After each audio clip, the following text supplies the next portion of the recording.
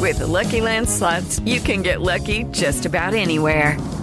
This is your captain speaking. We've got clear runway and the weather's fine, but we're just going to circle up here a while and get lucky. No, nothing like that. It's just these cash prizes add up quick. So I suggest you sit back, keep your tray table upright, and start getting lucky. Play for free at LuckyLandSlots.com. Are you feeling lucky? No purchase necessary. Void where prohibited by law. 18+ terms and conditions apply. See website for details. With the Lucky Land Slots, you can get lucky just about anywhere. This is your captain speaking. We've got clear runway and the weather's fine, but we're just going to circle up here a while and get lucky. No, nothing like that. It's just these cash prizes add up quick. So I suggest you sit back, keep your tray table upright, and start getting lucky. Play for free at LuckyLandSlots.com. Are you feeling lucky? No purchase necessary. Void where prohibited by law. 18+ terms and conditions apply. See website for details. Judy was boring. Hello. Then Judy discovered ChumbaCasino.com. It's my little escape. Now Judy's the life of the party. Oh, baby, mama's bringing home the bacon. Whoa, take it easy, Judy. The Chumba life is for everybody. So go to ChumbaCasino.com and play over 100 casino-style games. Join today and play for free for your chance to redeem some serious prizes. ChumbaCasino.com. No purchase necessary. Void where prohibited by law. 18+ terms and conditions apply. See website for details. Hi everybody, this is the Cricket Badger podcast. Each badger marks the track with its own scent.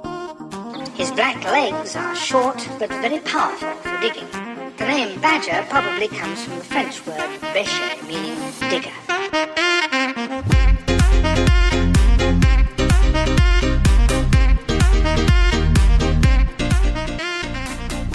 Hello everybody, welcome along. It's another edition of the Cricket Badger podcast, County Cricket Weekly. I'm James, the Cricket Badger, as always, taking you through this one. And as always, joined by Nakul Pandey and the Fan Badgers. We'll get to them in just a second. But first of all, our special guest this week is the former Yorkshire batsman. He's been around a little bit as Kevin Sharp, but he's currently down there in Worcester.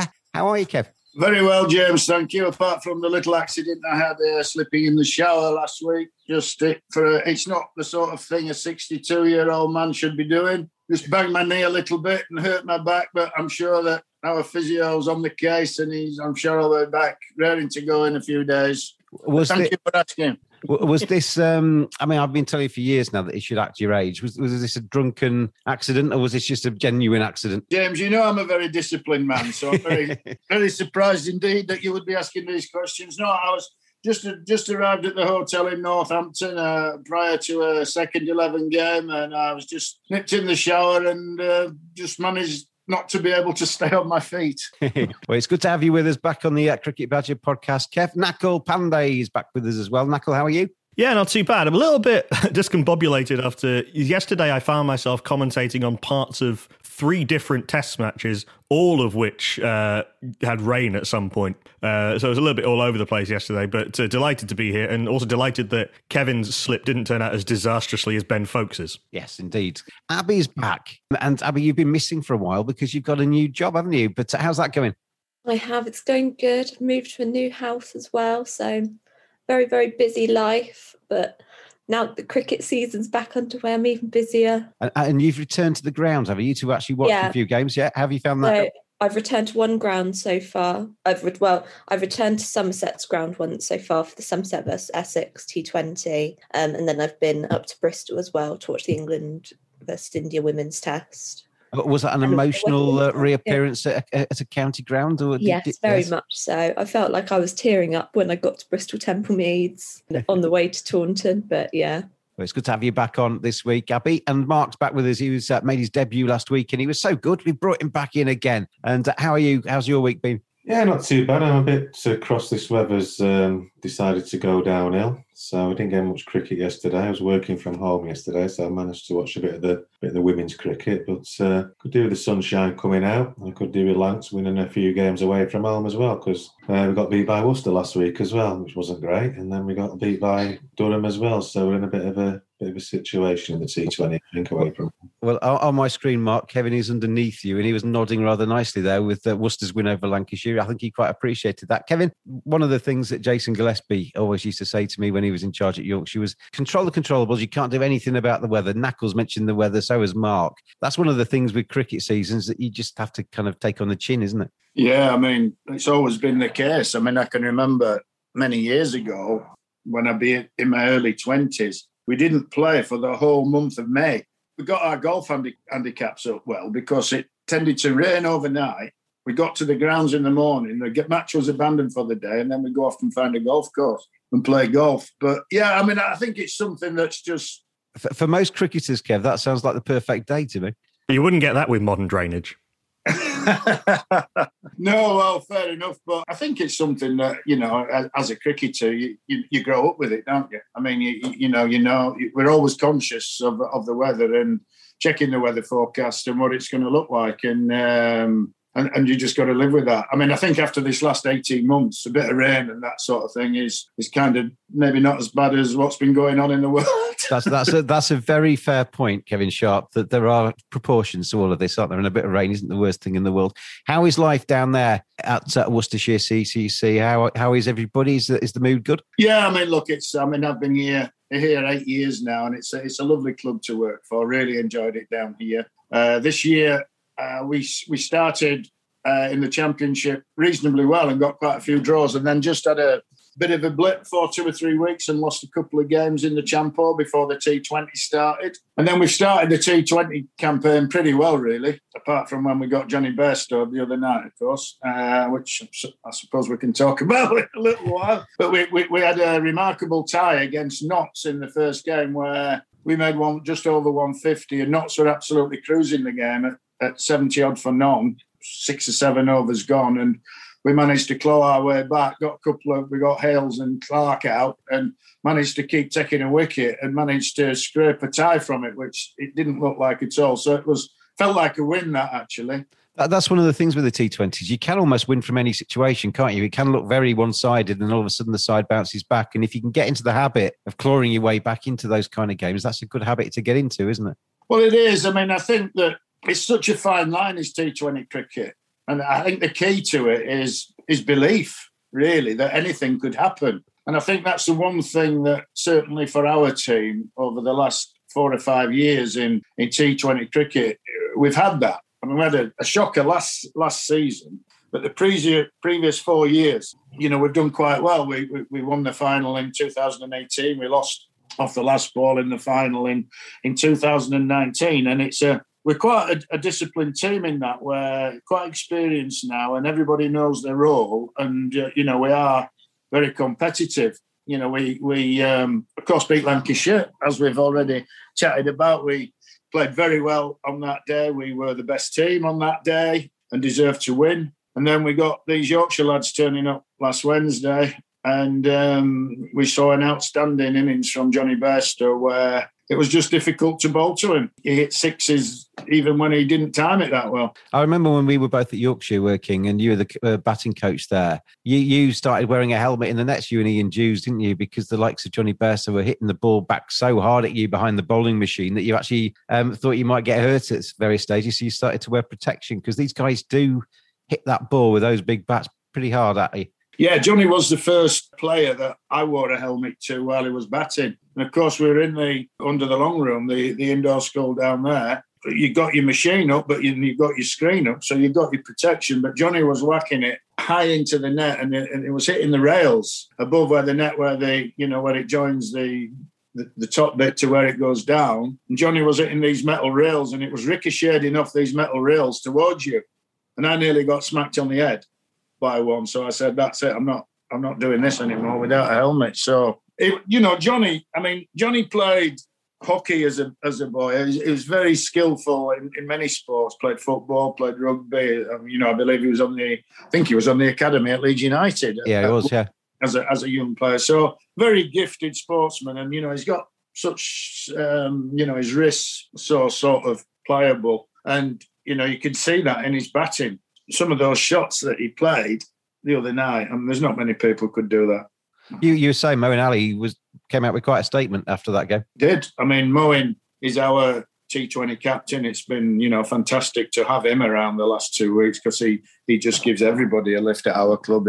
He's such a lovely bloke. He's such a smart leader and obviously a great player. But, we were just sat chatting after the game the other night, and he just casually said that Moeen said, I reckon that he's probably the best one-day batter in the world at the moment. Even when he got injured, he rolled over on his ankle, and I'm not sure that how long that's going to be before he's fit again. But it seems to, when something happens to him, whether he, something like that, it seems to get him going even more. He was playing some great shots before that, and then when he got injured, when he thought he might be carted off, he carried on batting with Lively as a runner. Yeah, and then he hit it even further. There's been a few batsmen down the years like that, Kev. I remember that Gordon Greenidge innings at Lords when he was on one leg. There's a few batsmen that seem to get better when the less legs they have, the better they bat.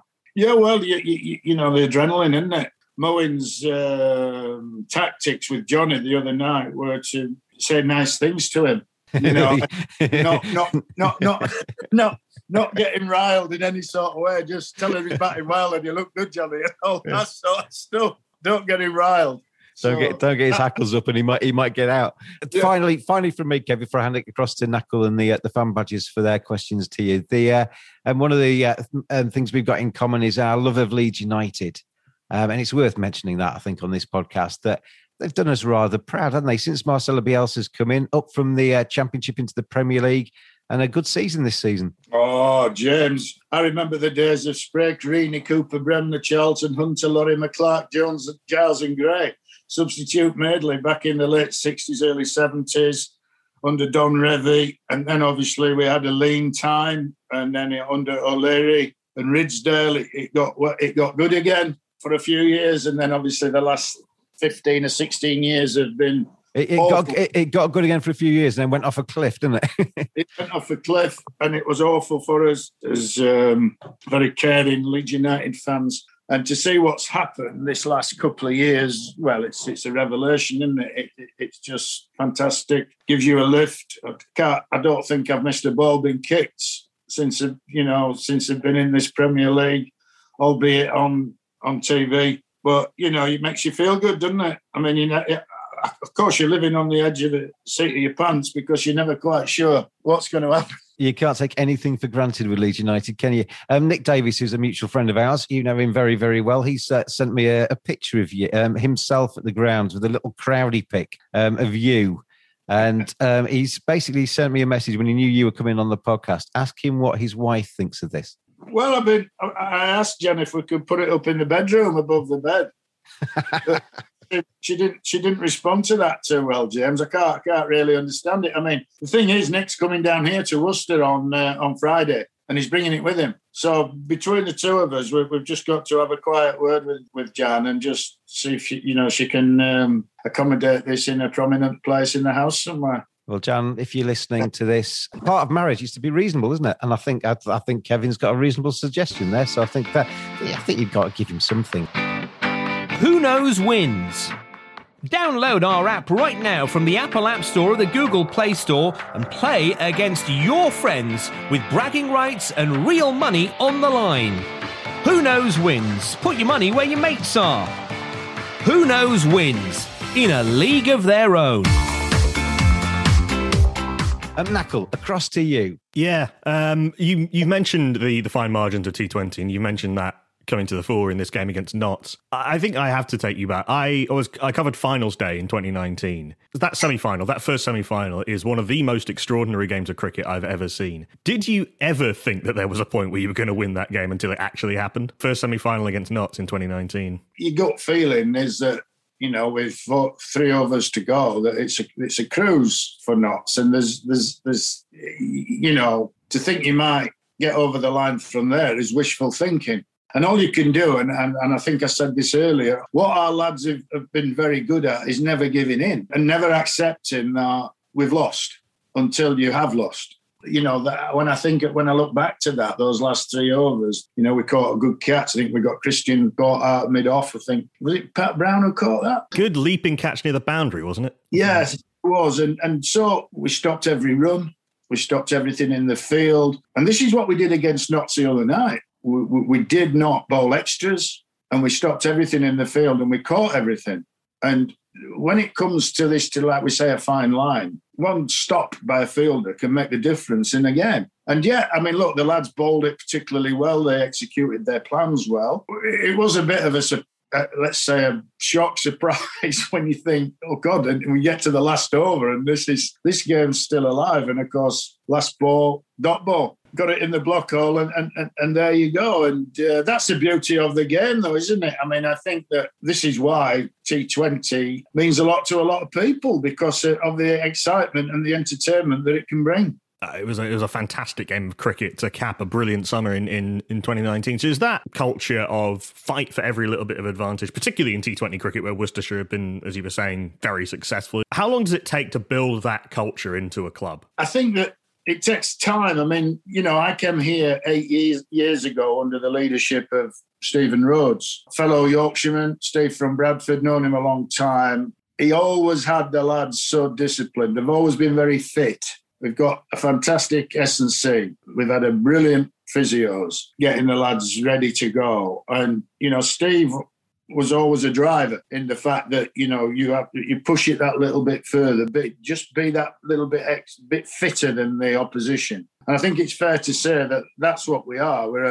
We are actually quite a very fit side. I mean, we've had lads who've come to the club over the last few years who've been a little bit taken aback by how fit our lads have been, and then they've had to, make sure that they get up to that speed.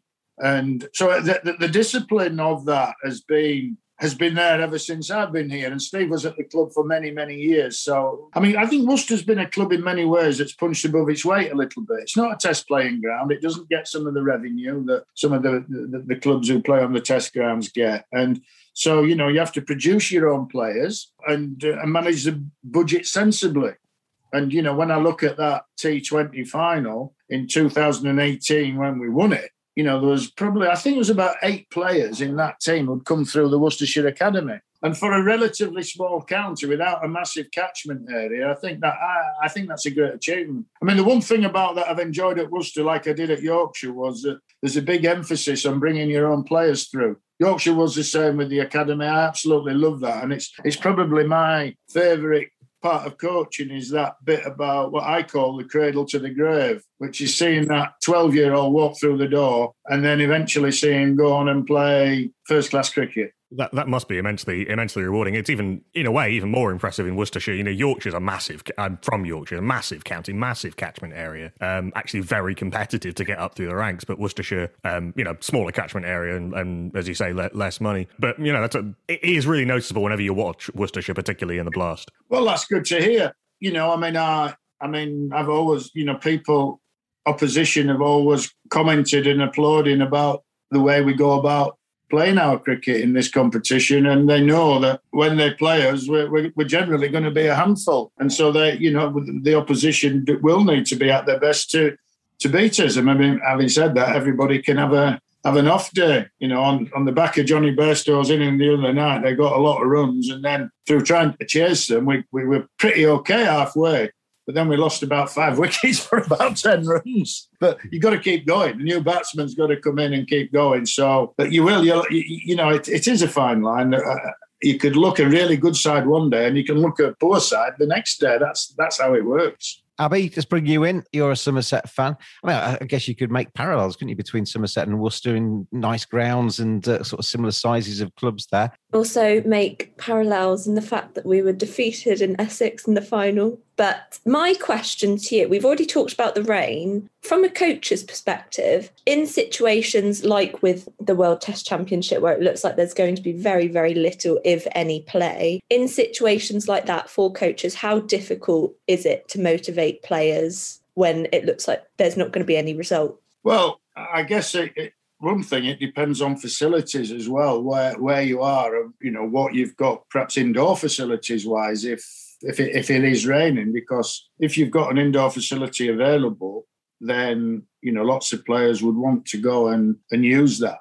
And I mean, I give you an example of 2 or 3 weeks ago, our second 11 played at Northampton at the county ground, and we lost the first 2 days through rain. But what we did was we spent hours in the indoor school, and we not only just batting and bowling, but we did a lot of fun stuff, fielding drills, which almost a bit like a fitness as well. So bringing some fitness into catching and throwing, and having some fun and playing with tennis balls and, wind balls and all that sort of stuff. So, just making sure that if it does rain, that one is, can you utilise an indoor school? And I think it's always nice if players do have some hobbies or other things that they can occupy their time while they're not playing, be it reading or playing games on computers. I don't know about that. I don't know what to do when it comes to that sort of thing. But, having some sort of, we've had 1 or 2 lads who've been doing part-time degrees online and stuff like that. So they might then go back to the hotel room and spend 3 or 4 hours doing some study.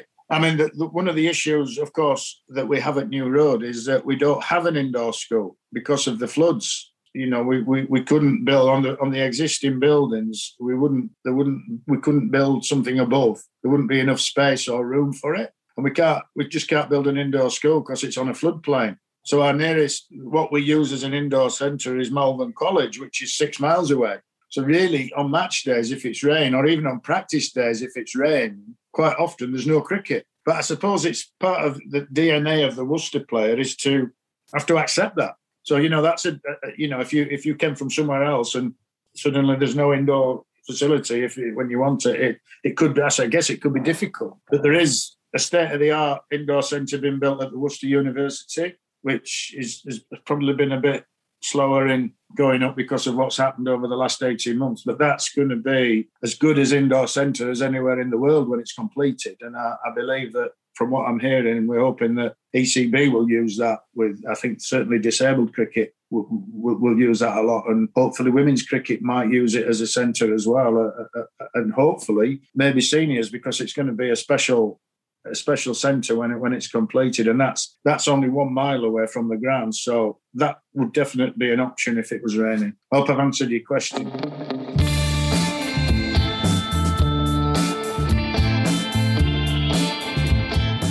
Badgers are furry creatures. 85% of women badgers think bad grooming is a major turn-off. 80% of women badgers think men should trim below the belt. 89% of men think good grooming is essential to their professional success. Don't just dismiss it out of hand. Get on there, manscaped.com. Check out their great range of male grooming accessories. Hygiene, appearance, attractiveness, confidence. Simply go to manscaped.com, quote the discount code BADGER. You get 20% off, you get free shipping, and you get some seriously quality equipment. Manscaped.com. Together we save balls.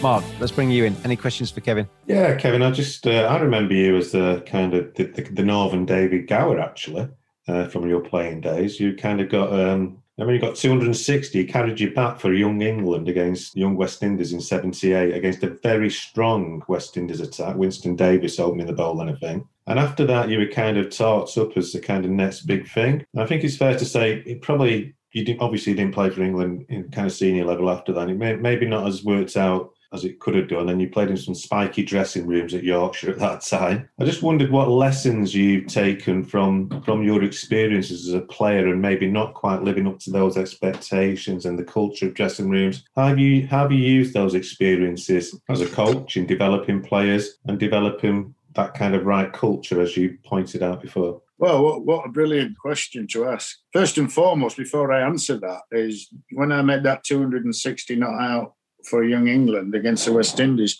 do you know where it was at? I can't remember now. It was at Worcester. Was it? I tell our lads that if I hadn't have declared, I'd still be batting now. I said I'd be about 120,000 not out at the minute, and the West Indies bowlers would be about 6 inches tall. The odd flood, Kev, might have just kind of derailed you a little bit, wouldn't it?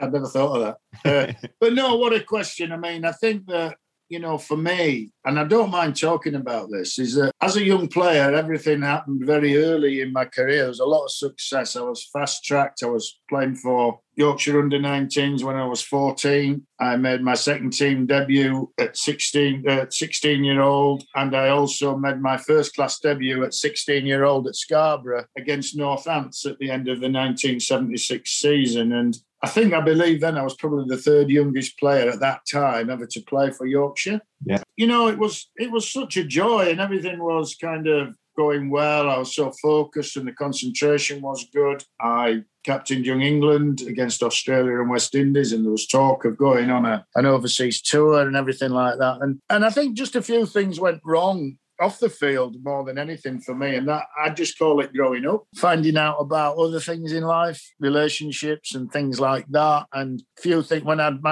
everything had gone so well and I had nothing to concern myself about. When I started to grow up and get a bit older and find out about life as well as cricket, I found it a bit difficult for a while, and I kind of lost a bit of confidence and concentration, to say the least. And so I probably finished up, although I would say that throughout my career, 10,000 first-class runs, 5,000 one-day runs, a very decent county cricketer, I always lived with the fact that I was disappointed that I never quite made it as an international. I felt as though I was good enough to do that, and I saw people around me doing that, and that kind of hurt me for a while. And I probably spent a lot of my career in a little bit of state of anxiety, not all of it, but just probably, even though it may not have appeared that way, because I'm quite an outgoing sort of fun-loving person on the face of it. There were times when that was probably a little bit of a front. I didn't perform as well as I thought my capabilities were, but still had a very reasonable county career. But when I finished playing and accidentally went into coaching, I think that what I found is that I'd learned an awful lot, not just about me, but about life in general. And I'd learned to cope with difficulties along the way. And what it's done for me as a coach is allowed me to understand what young players might go through when they're developing from teenagers into adults and into professional cricketers, and have a bit of an empathy for that, because although we are playing professional sport and there's an expectation to do well, people are still human beings, and they have feelings and emotions and have bad days as well as good days. And I think that probably the experiences I've had hopefully would have stood me in good stead to be a rounded coach. And I think I've always found myself probably at my best when I've been in the middle of a club, when that's been our batting coach, second team coach. So we've kind of had a foot in both camps, if you like, one foot in the players' camp, one foot in the coaches' camp. There'll often be times when a player might share something with me that I haven't shared with other coaches, because it's been in confidence, and that comes through trust. So I think my philosophy of coaching really has been built around having trust in relationships, and if you've got that with players, then you can take it anywhere. So when I look back on it now, where I felt quite unfulfilled as a player and disappointed that it didn't happen, that I became an international, I kind of reflect back on it now, and it's not an issue at all. It's kind of been my journey, and that was the way it's meant to be. And maybe if that hadn't have happened when I was younger, I still wouldn't be coaching at the highest level at 62-year-old, because there's not many people of my age still working at this level. I can remember, Kev, talking to you, I think it was on a pre-season trip now, and we talked about form, and you gave me a really good a little bit, 2 minutes about how you could go from county match to county match, get a dodgy LBW in the first innings, not bat in the second innings because your first innings was big enough to kind of win the game without you being needed the second time around. You'd then go the next week and it might rain. The third week you get a dodgy LBW decision early on and get sawn off and don't bat again in the second innings. And all of a sudden you've gone 4 weeks without scoring a run after coming into the season with all high hopes and feeling good in the nets. And that's where a coach comes in, isn't it? That's where a coach comes in to kind of say, you're still good enough. You're just it's not quite going for you now, but carry on doing what you're doing because you're doing the right stuff. Well, I always use this story with some of the lads, that a real live experience that happened to me. I was in the best form of my life in 1984. I'd made 200 or 300s on the trot nearly, and I made 100 against Derbyshire at Harrogate. And I got out sloppy, soft. It was a weak dismissal, trying to whack it, caught mid off, and I walked off and I thought, well, that's another 100 in the bag. To be met by a fella called Jeff Boycott in the dressing room, who gave me the biggest bollocking you've ever heard. And he says, who do you think you are? What do you think you're doing? He says, you've got 100 runs. He says, there's 200 there for the taking because you're in good form and you're having some luck as well that goes with it sometimes when you're in form, and you've just given it away. He says, because I'm going to tell you something now. When you make 100, you make 200 because the day will come when you can't make a run. And I thought, right, okay. Anyway, this is what happened, and this is genuinely what happened. Next innings, I went in, and bear in mind, I'd made loads of runs for about 5 or 6 weeks, and also I'd had all the luck, drop catches and everything like that. And I got a half volley, leg stump half volley, and I clipped it. It went about 6 inches off the ground. The guy at square leg dived full length and caught it one-handed. Didn't get any runs, so I'm out. Next game, we goes off somewhere else, and I gets a dodgy LBW, given out. Probably wasn't out, but given out. Not. Then I went somewhere, then second innings, brilliant slip catch. Caught. Not many runs. And then suddenly, I didn't make a run for 3 weeks, and I was out of form. Mr. Boycott walked past me, and he looked at me and said, I told you, didn't I? And I've never forgotten that. And so I think, it cost me, by being reckless, it cost me my wicket on that day, but it had a knock-on effect. And it took me a while then to get back into form. So it's something that I never forgot. And even when I went and played minor counties cricket after when I played for Yorkshire for 5 years, that when I left there, I made 900s for Shropshire, and the chairman made a little speech when I left, and he said, the one thing I admire about Kevin is when he got 100, he got a big one. I'd never forgotten it, because so when I got to 100, I started again. Yeah. And is that something you'd pass on to a current Worcester player then, who's kind of going through a similar thing? Maybe he's raced to 105 and then gets caught at the long on. Is that a chat you'd have with him? Yeah, absolutely. We're all human beings, and it would be easy to take your foot off the gas. But so I would use story. I think one's experiences and all the trials and tribulations and experiences you've been through yourself, you bring that into your coaching. So, I've had that conversation there, which we've just had now with many a player over the years, many a player over the years. Hopefully it's helpful. One of the biggest conversations you have with a player is guys getting out in the 20s and 30s. You mentioned Jeffrey Boycott there, Kevin. We're listening to him on TMS of old. That would be his biggest bugbear. It's all right to get out on naught because your feet haven't got going. Everybody can get a good ball early on, but get to 20 or 30, that's when you've got to make them pay. Well, it is, and it's, you start your innings, generally, one starts an innings feeling a little bit anxious, a little bit nervous, which is, as you know, which often is a good thing because it helps you to get really focused. And then what can happen through an innings, once you've been in half an hour or 40 minutes or so, you start to relax a little bit and feel more comfortable at the crease. And then you might feel as though you could start to take advantage of the bowler. Now, that equally can be as dangerous because just a little bit of overconfidence or complacency then, or playing the wrong shot to the wrong ball, cost you your wicket. And how many times have we seen really what look talented players, getting out soft, caught mid-off, caught cover? Well, this is the thing with Zach Crawley and Ollie Pope. At the minute, they come in, look $1 million and then get out, don't they? And that you need to have that conversation with them, maybe. The ECB, get Kevin Sharp into that England dressing room. Abby, let's come back to you because you're taking up cricket again, aren't you? We've got a coach with us here. To see if Kev can coach you into becoming the next big thing. Because you had a little bit of an absence from cricket for a while. You've come back to it this year, haven't you? Yeah. How is your playing career going at the minute this summer? So my playing career, once again, I'm going to talk about rain. My playing career has come to a halt because all the matches that I was meant to play have been rained off. So I still haven't played a game officially. Hence your question, was it? Was that where your question came from? Yeah. But yeah, I started, there's a Lydia Greenway, one of England women, has her own store of cricket stuff specifically tailored for women. So I got some stuff from there and I've been practicing with that at home. Got myself a nice setup. I don't know what questions I have. Kevin, You've heard Abby's situation there. What would be maybe some sort of foundation advice to give Abby in terms of how to approach her cricket? Are we talking about batting or bowling? I'm better off with batting. Oh, well, I think I'm better at bowling than I am at batting, so I would like some batting practice advice. Well, you could be all right. Make yourself into an all-rounder. Practice your batting as much as you do your bowling. Yeah. That gets you really involved in the game then. Absolutely. So, I mean, yeah, I think generally most players might have, even though they're all-rounders, they might have a lean towards a slight strength in one more than the other. But if you could get yourself sort of batting around number 6 in a team, and then you're one of the leading bowlers, you're engaged all the time. But have fun. Here lies the thing, is that quite often, I mean, the higher up the scale one goes, certainly into more of the professional game, is that we forget to have fun when we start playing because it becomes more and more responsibilities. And I don't necessarily mean fun as in ha-ha, laughing fun. I mean that internal sort of feeling of it's great to be here.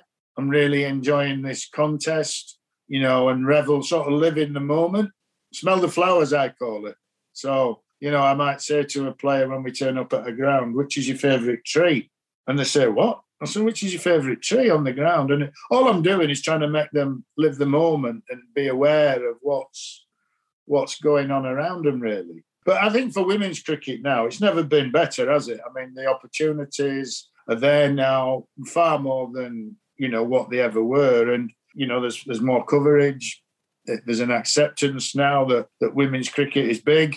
And, you've got great opportunities now to go on and fulfil some ambitions. I mean, I was actually, when I left Yorkshire as a player in 1992 and started in coaching, I was part of the England women's coaching team that won the World Cup at Lord's in 1993, which is a long time ago, 28 years ago. And that was very early in my coaching career. Ruth Prideaux then was the team coach, and then she had myself and a guy called John Bown as assistant coaches. And what an experience that was. It was just awesome. Beat Australia in the semi-final and beat New Zealand in the final at Lord's. It was brilliant. Enjoy it. Knuckle, you got anything else for Kev?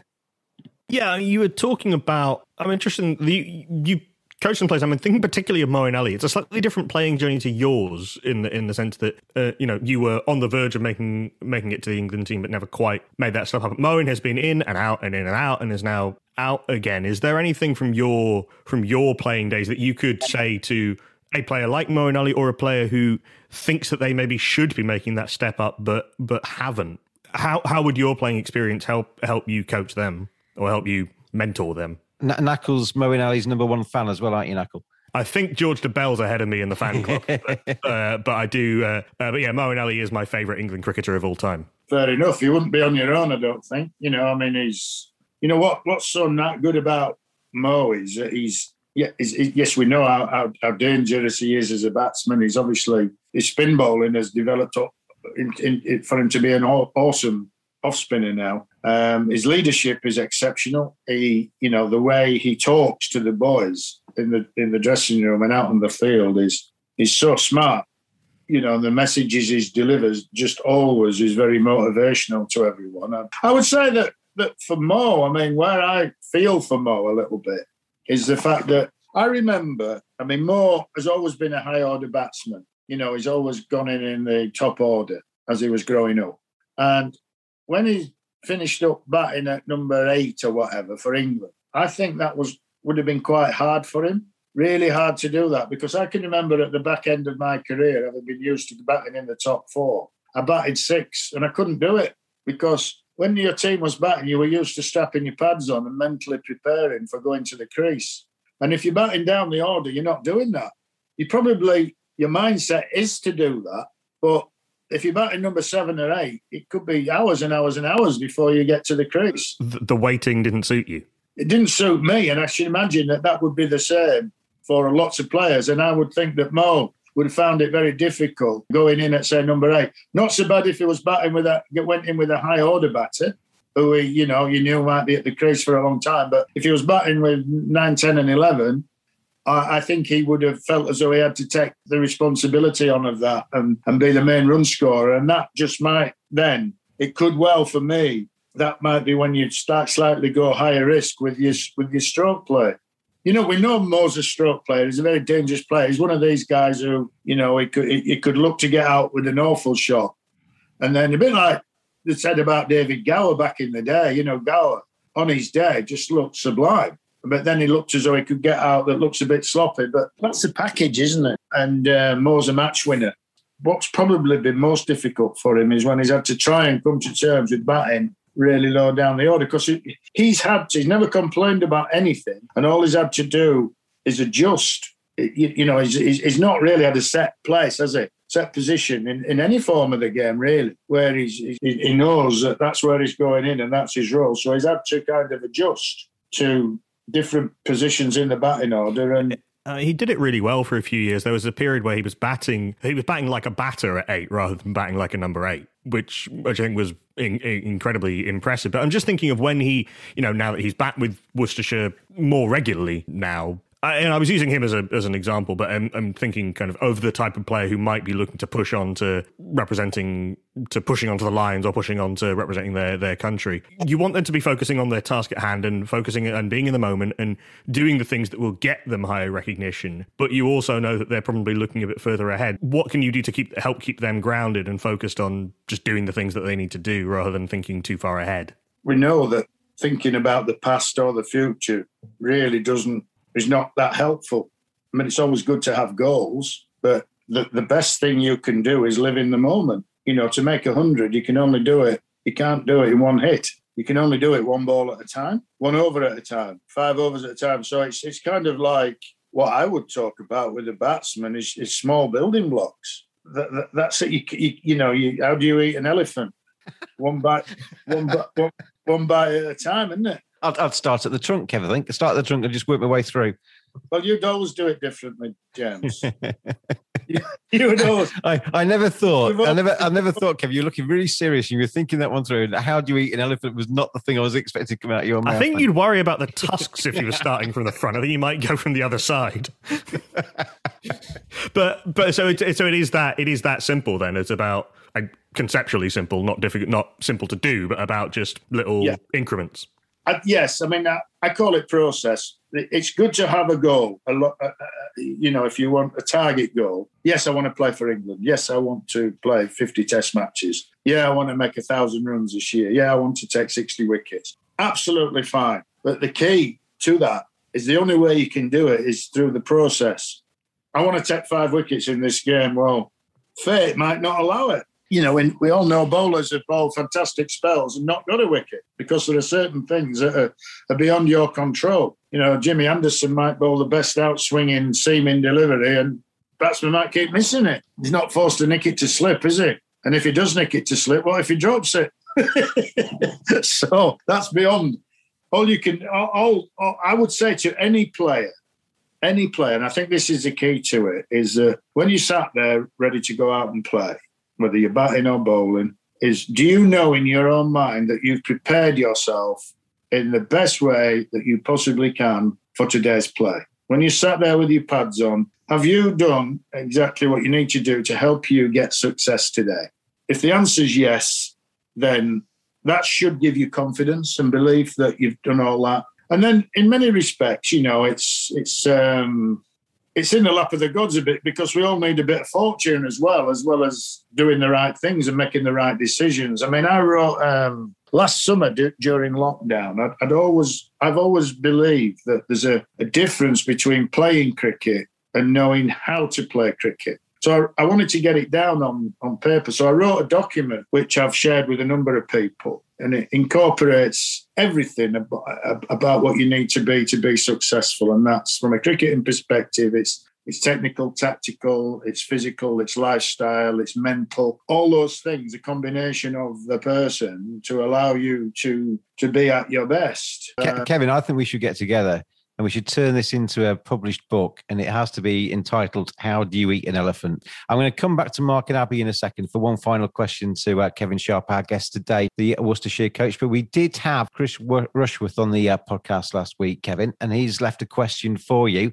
Mr. Rushworth, a bowler of some repute. His question was along the lines of, you've got a number of young, very talented bowlers at New Road at the moment who are heaps of potential there. What's your vision on how they're going to progress through the ranks at Worcester, and how far can they go? Well, we do have some rich resources, that is for sure. We've got a number of talented young bowlers. A number of them are still relatively young, so it's kind of trying to mix. We brought in Alzari Joseph this year early on to add some experience to these lads. We knew we'd got such a heavy schedule because we've got pretty much the county championship every week for just about 9 weeks. We didn't miss a week.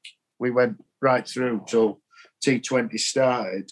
We get our break a little bit later. We've got a fantastic bowling coach in Alan Richardson who has done it himself in first-class cricket. It's a matter of, having a plan for their progression, and when it's right for them to play and when it's right for them not to play. And I mean, fortunately, this year we've had plenty of second-team cricket, so lads have had opportunities to still keep playing. We've had a little bit of a rotation policy. Most of these lads have had an opportunity to play, and it will manifest itself through a period of time. But we're very conscious that you got to get your workload right. There's always an injury or two along the way. It's managing that. We don't feel as though at the moment that there's anybody who's really missing out in their experience. But perhaps there always might be one that you'd like to get more. You'd like to get more cricket for. But that's the nature of the game. You've only got 11 shirts, haven't you, at the end of the day? You have, and you need a squad. We have trust in all of these lads. And, we've got lads like Pennington and Tong at the minute who are playing quite a lot of first-team cricket. And then we've got other young lads behind that. We've had a lad called Adam Finch who went to Surrey on loan last year and did really well for 3 championship matches. He's pushing for a place, and then we've got other younger ones underneath that who will push in time. How's Pat Brown coming on? He had that injury that he missed quite a bit of cricket through. I know he's playing some seconds this year. Yeah, Pat's had a back injury. He's in recovery now, and he's just unfortunately had little relapses, which have just keep setting him back a little bit, which has really been unfortunate, because the plan for him this year was to, first of all, play some 4-day second-team cricket, because he wants to play red ball cricket. He's played very little of it in his career, so he wants to learn how to bowl with a red ball, a duke ball, which behaves a bit differently to a white ball. It does more, basically. It swings more and it nips around more. So the plan was for him to play some red ball second-team cricket, push for a first-team place if it was going well. And then we've had some second 11 T20. So for him, prior to the first team starting, so to play maybe 3 or 4 second 11 T20 games and then straight into the first team for first team squad for T20 and then be ready for the 100 ball. But it's not quite worked out that way, I'm afraid. He's just had the odd relapse and set back with it. And so he's been having, he's had some treatment, and the physio's working very closely with him on that. He had to miss a week, and then he missed another week, and then he came and played a second team game 2 days ago. He only bowled 2 overs, but I believe he came through it physically okay. So fingers crossed that he'll be ready. We don't play again now till next Tuesday. If everything's okay and he's fit, he may be in that squad. Fingers crossed. He's an exciting prospect. He's got some not unique skills per se, but he's so good at them. Yeah, I mean, look, Pat came from nowhere, really. He was on our academy, and he went through the ranks very quickly and broke onto the scene in T20 cricket and was a revelation. He got these disguised slower balls, foxed a lot of world-class batters. And so, he came and obviously had that wonderful season in 2018 and played his part on finals day, and then suddenly he's in the England squad, and he's played international for England. And then after that, sadly, that's when he got injured. And, it's been his recovery's taken some time. It's been for him, it was a rise to fame very quickly. And now he's having to almost reinvent himself a little bit now and start again, build himself back up. Because what happens with injury is that you can lose confidence as well. It's a knock-on effect, isn't it? He'd be concerned, like a lot of bowlers would be when they've had these sorts of injuries, that there's an underlying fear that it might happen again. And so you have to, and you'll only overcome that through actually bowling, and it doesn't happen again. And suddenly you think, I might be okay now. But sadly for Pat, he's just had a couple of setbacks. And so his road to recovery hasn't been as quick as we'd all hoped, really. Mark, a final question for Kev from you. Modern coaching has come in for a little bit of criticism in the last week or two. We've had Michael Atherton in the Times saying that, players are told to work it out themselves these days, and Steve James has been kind of questioning modern coaching. His article in the Times kind of went through each player one by one in terms of their techniques and questioned modern techniques of coaching. Do you think some of that criticism is a little bit misguided in terms of the severity of it? Because as you say, it's about developing cultures and confidence, and it seems to me that some of the criticism this week of modern coaching has been a little bit over the top. It's an interesting one. I mean, I think what has happened over the years, certainly at grassroots level, there's not as much delivery on technique as what there was back in the day when I took my level 1, level 2, and I started tutoring. When I went to Shropshire, I started tutoring level 1, level 2. And I wish I'd have known more about that as a player, because you learn more about grips and alignment and stability, balance, head position, eye still, head level, non-negotiable, all that sort of stuff. And I think that, what we've seen of late is, if you compare England to New Zealand's batting, what you'd see from New Zealand is really old school stuff, good basic technique and fantastic levels of patience and concentration. I'm sure Kane Williamson leads the way in that, with that batting group there in New Zealand. And bottom line is, they're hard to get out in Test cricket. Yeah. Because they leave, defend and hit the bad ball. Good old school batting that pays dividends in Test cricket. I think what we've seen from England is, and this is the interesting one, yes, we've got some players in that batting lineup who have different techniques or unusual techniques. Now, I don't say that that's wrong, because there's been lots of players been fantastically successful at the game who bat with a slightly unusual technique. Graham Smith was one who played for South Africa, who opened the batting for South Africa. Closed the face of the bat on the ball when he played it. He went through leg side a lot. Steve Smith's technique's unusual. His bat comes out from point and it comes round. So, but he's one of the leading players in the world. So for me, it's been more, from what I've seen with the England batting, it's been shot selection and a little bit of impatience.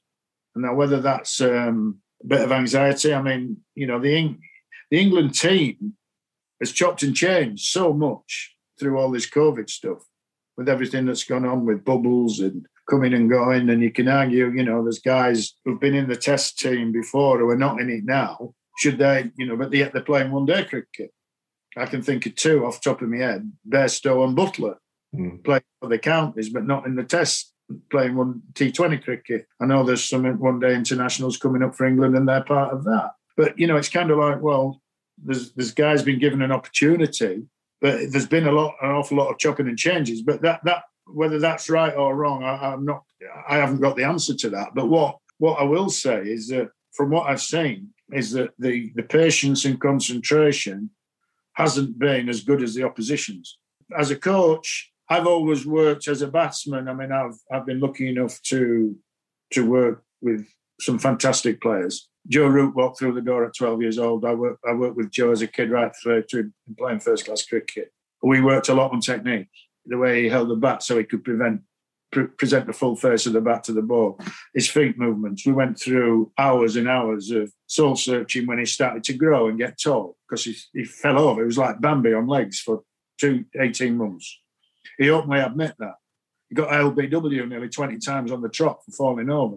That's because he at 15, 16, he was tiny. And then suddenly in 2 years, he grew massively into being quite a tall fella. And his balance was all over the place. So in those years, technique was so important that we had to work on his feet, widening his stance, getting this, that, back and across did that work, what worked for him to help him get through that. And, so for Joe, the way his feet move and the position of his hands and his head and his eye levels are so important, as it is to many players. So for me as a coach, I do believe that there's more than one way to skin a cat. There's more than one way to arrive at the bus stop, if you like. But I've got one non-negotiable, and that is on the point of release, you've got to have head still and eyes level, because that gives you the best chance of judging where the ball is, because the best players judge length best, as far as I'm concerned. They know whether to play forward or back very quickly. And you can only do that if your head's still and your eyes are level. If your head is slightly going like that,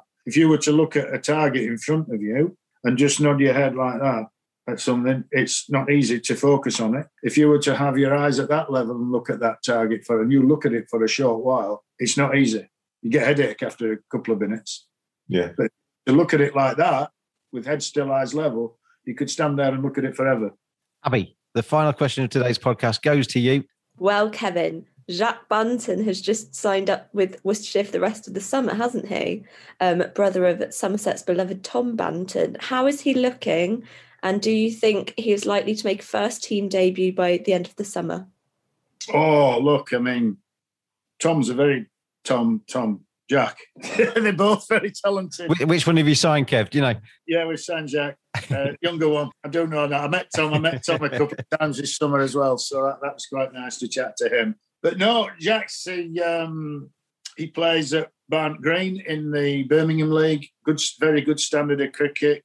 Performs well there. He bowls slow left arm. He bats high in the order, and he's very talented. He's put in some good performances for us, and I think that with all the one-day stuff that's coming, we've got, not only have we got the rest of the T20 competition, but we've got the 50 over comp for the counties coming up. And of course, what happens is that staffs will get reduced. At the moment, we've got 4 players who are in the 100 ball competition. Who knows? We might lose more. I believe there's going to be another draft before the 100 starts. Any players now who are playing, any players who are doing well in the T20 at the minute could get picked up in the 100. So that could happen. So what we've done is we've strengthened our squad, and Jack has performed really well in second team cricket. So he's been given the opportunity to have a little bit of security, and fingers crossed he'll go on and play well for us. Will he play? Don't know. Depends on the balance of the team and what might happen with other players leaving us for 100 ball, maybe. Well, thank you, Kevin Sharp, for joining us today. It's always a pleasure to catch up with you and to have you on the Cricket Badger podcast. Your final task today, Kevin, is to leave a question for our guest next week. And our guest next week is the Gloucestershire all-rounder Ryan Higgins. What are we going to ask him on your behalf? Well, I don't know Ryan particularly well at all. I haven't really spoke to him at all, but I've seen him play, and he's a very talented young player. And I've seen him, I believe he made 300 in a second team game for Middlesex against Worcester. I saw that. I was there on that day, and I've seen how he bowls in one-day cricket, well, in all forms of cricket. So what I see is a guy who's highly respected around the circuit, who's considered to be a very, very good cricketer. And I've heard, our players say that. So my question to Ryan is, on the back of all that, is what are your ambitions for the future, and do you see yourself playing at the next level? Okay, well, we'll write that down and ask Ryan Higgins that next week, courtesy of Kevin Sharp. Kev, no pressure. As always, a great pleasure to have you back on the podcast, mate, and hopefully see you soon. Thank you, mate. Great to talk to you, James, as always. And guys, thank you. Thanks to Knackle and to Mark and to Abby, Knackle and the Fan Badgers this week. And we'll be back again next week, as we said, with Ryan Higgins, the Gloucestershire all-rounder. Thanks for listening, everybody. See you next time.